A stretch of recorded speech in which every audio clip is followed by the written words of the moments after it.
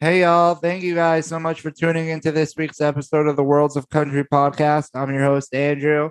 On this week's episode, Erin Kinsey joins me to talk about her new single, Just Drive, which has blown up. It came out Friday and it's already at almost 600,000 streams on Spotify. And today is Tuesday. Hope you guys enjoy this one. It was such a fun conversation. And go check out Just Drive and Erin's other single, Drunk 2, wherever you listen to music. Oh, they changed the announcement. I didn't even know. Hey, Erin, how are you? Hi, I'm good. Thanks for having me. Of course. Has everything sort of sunk in from this past weekend yet, or is it still?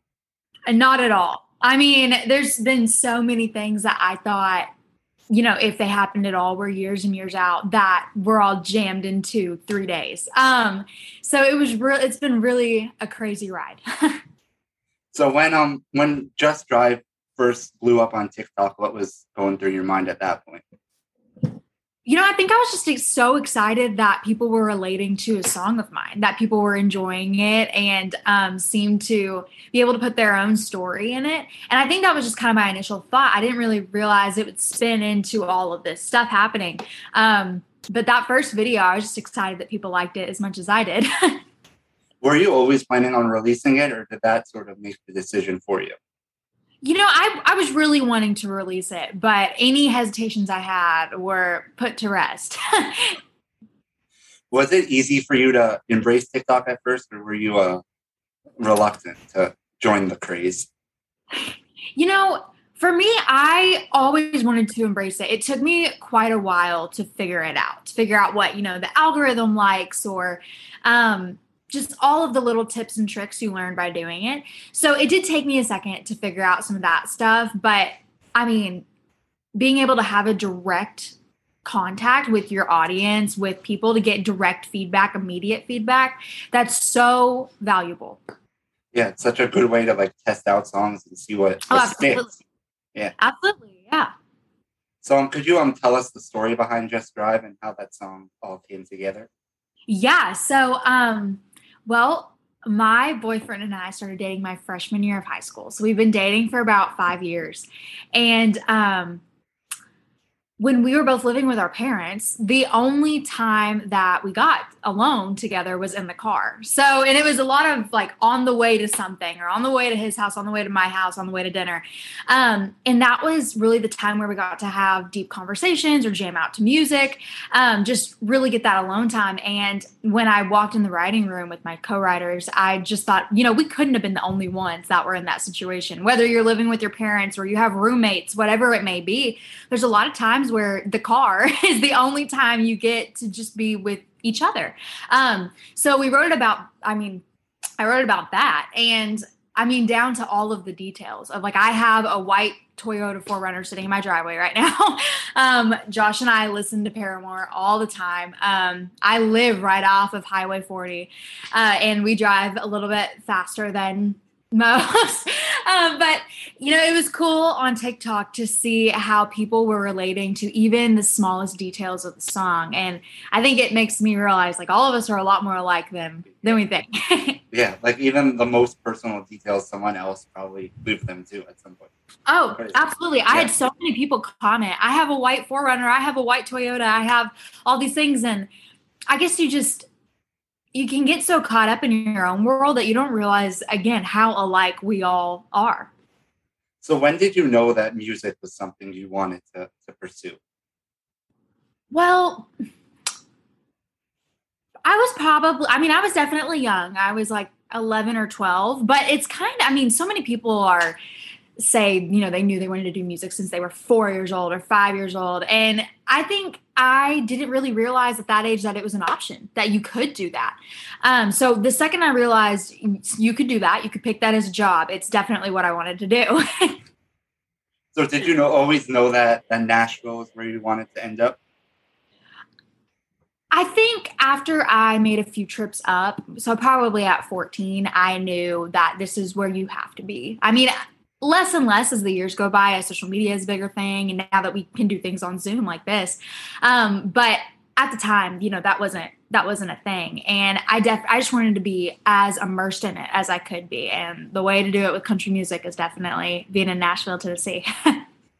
So, how old were you when you moved out to Nashville? I was 17. I graduated high school a year early. And actually, I forgot about the story for a while, but my graduation was like at 7 p.m. or something. I spent the whole day packing a U-Haul. And then I took a shower, went to my graduation, woke up the next morning at like 4 a.m. and drove. I was ready to go. I was so excited to just be here, to be immersed in it. And I've been back for holidays and to see my family, but that's about it. So what was it like trying to navigate Nashville as a 17-year-old?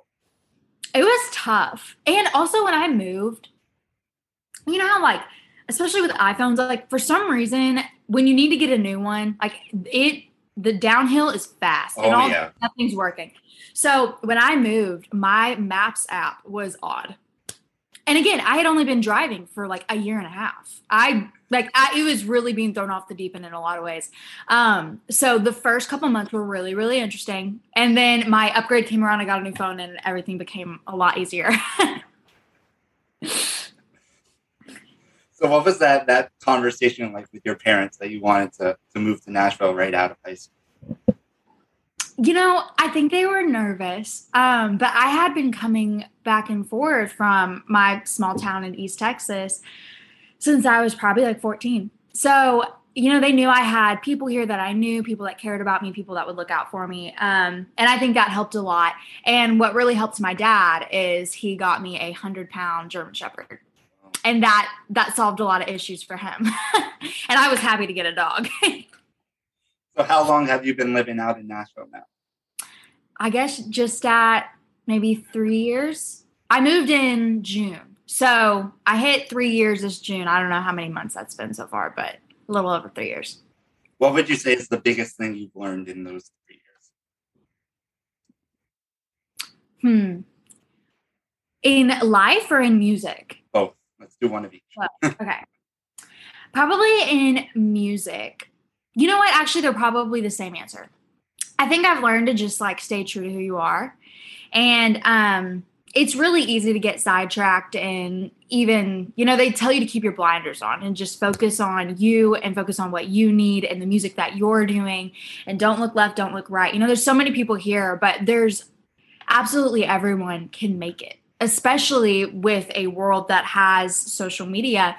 You just have to stay true to who you are. As cheesy as it sounds, like there's only one you, and that's the only way to really, thrive and also be happy, like be able to sleep at night and be proud of everything you're doing. So that's probably the biggest thing I've learned is just staying true to who you are is so infinitely important.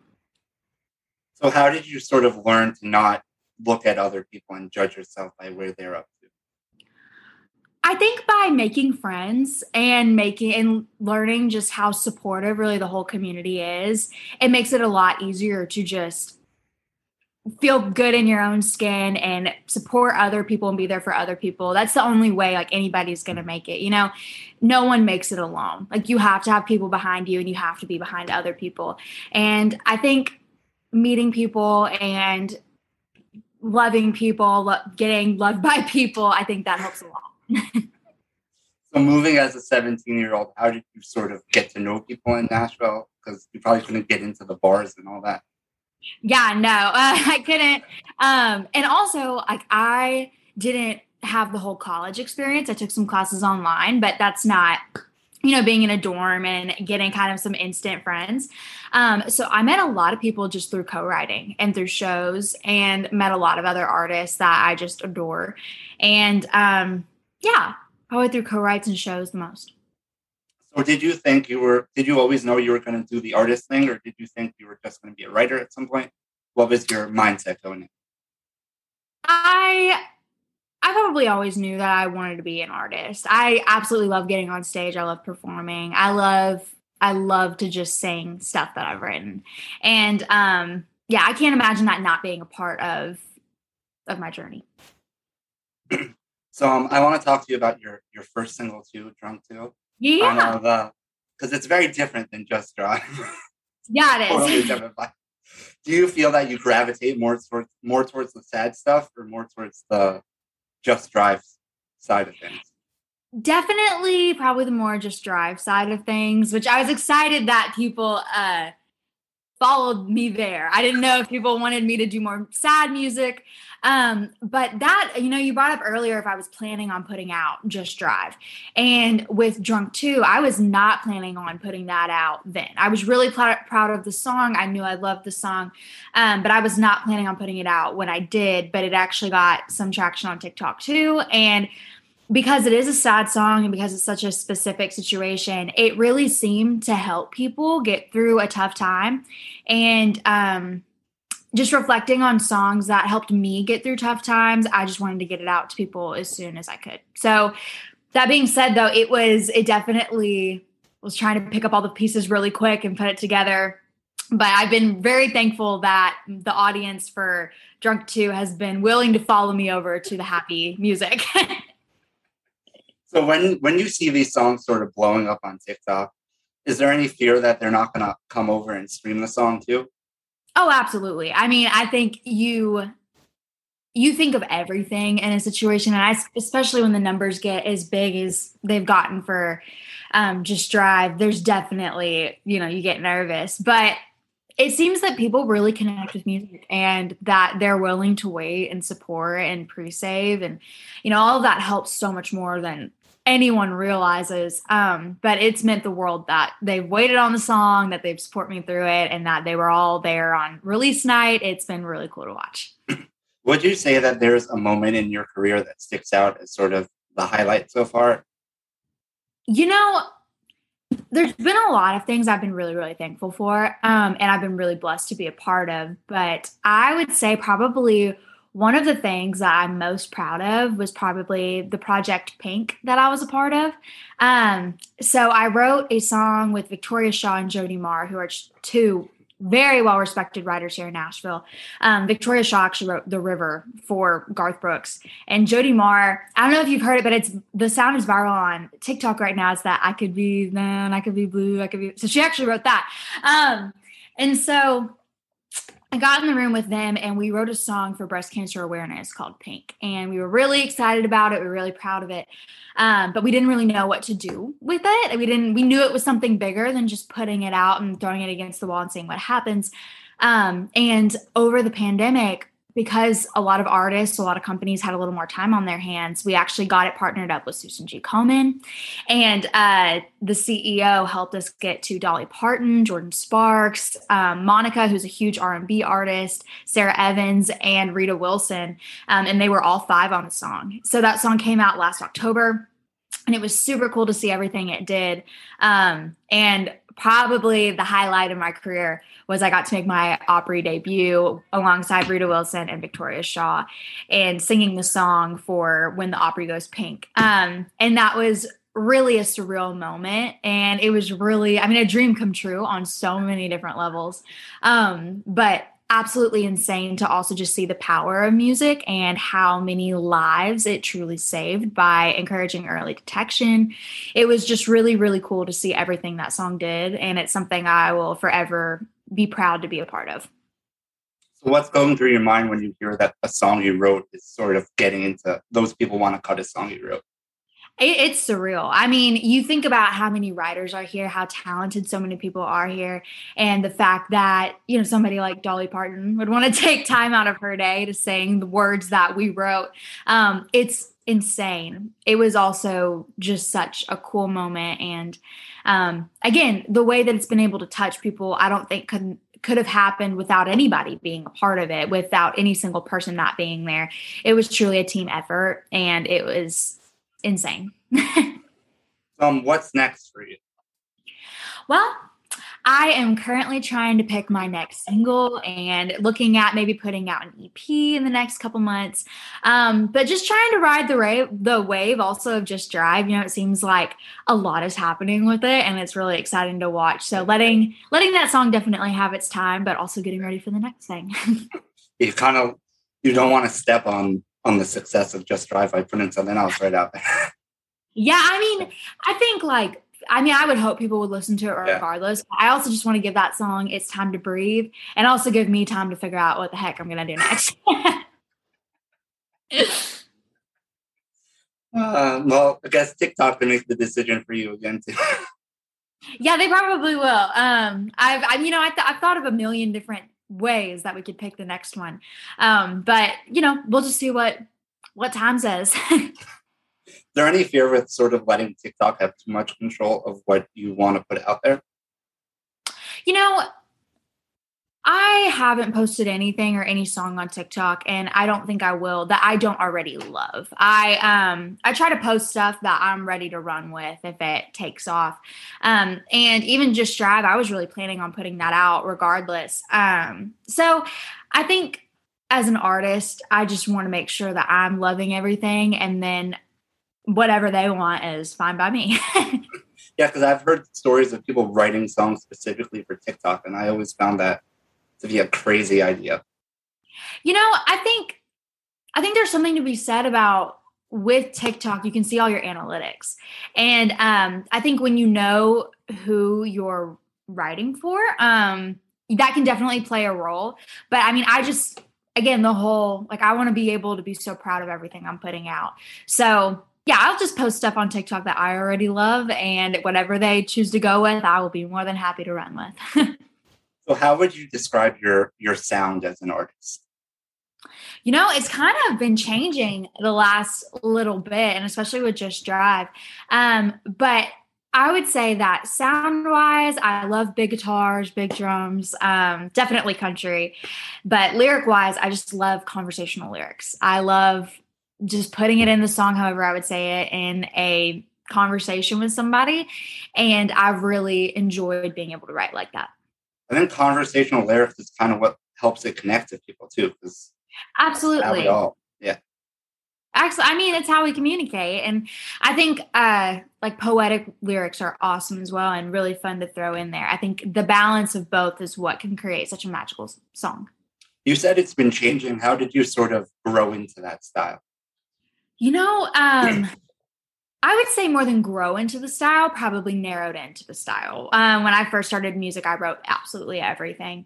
And I still write a bunch of stuff that I'm writing for fun, pop songs, rock songs, whatever it may be, that I don't know if it necessarily, fits my artist style. However, when you write almost 5 days a week, you just want to write whatever song's in the room.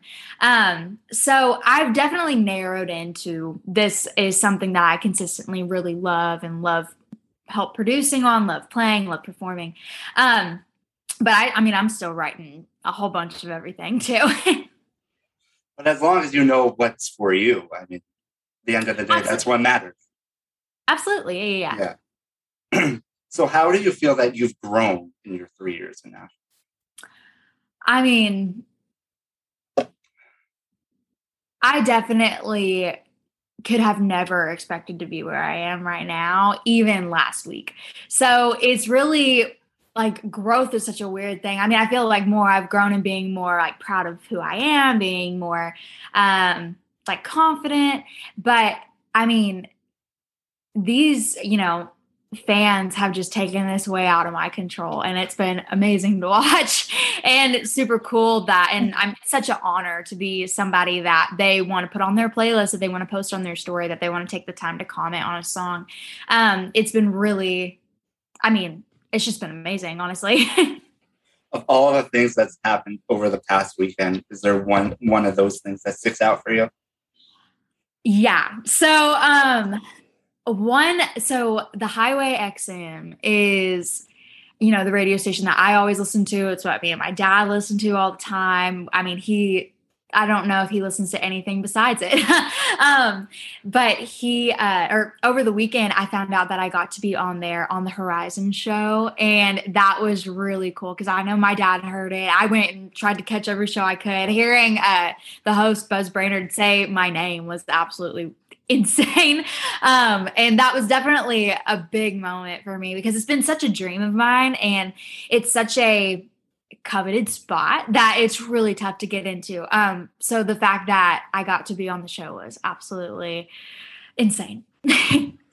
Was that something that you felt was out of reach at this point that maybe you'd try for in a few years from now? Oh, yeah. I mean, out of reach. I mean, that's an understatement. I don't know. You just hear the biggest stars on there that you think, oh, I'm not, like, that's not me. And I've thought about it, like, even years from now, if I was doing a, stadium tour, something crazy, I think that will never go away. I think it's kind of like, man, I can't believe like I'm getting to do this, because these people you've looked up to for so long, seeing them do it, thinking that I'm doing similar things, has just been insane and really hard to process, really hard to sink in. But again, a really fun wave to ride. So did they tell you beforehand, or did you just find out by hearing it? Well, I found out the day before, so not a lot of time for it to sink in or anything. But it was really crazy. Yeah, I found out less than 24 hours before it happened, so it was really cool. Well, thank you so much for taking the time to do this. Oh, thank you so much for having me. It's been awesome. Of course. Hey, y'all. Thank you guys so much for listening. Hope you liked it. It was such a blast talking to Erin. If you guys enjoyed this, please subscribe to the podcast wherever you're listening, and be sure to go check out all of Erin's music wherever you listen to music. Talk to you guys next week. Bye. Thank you guys again so much.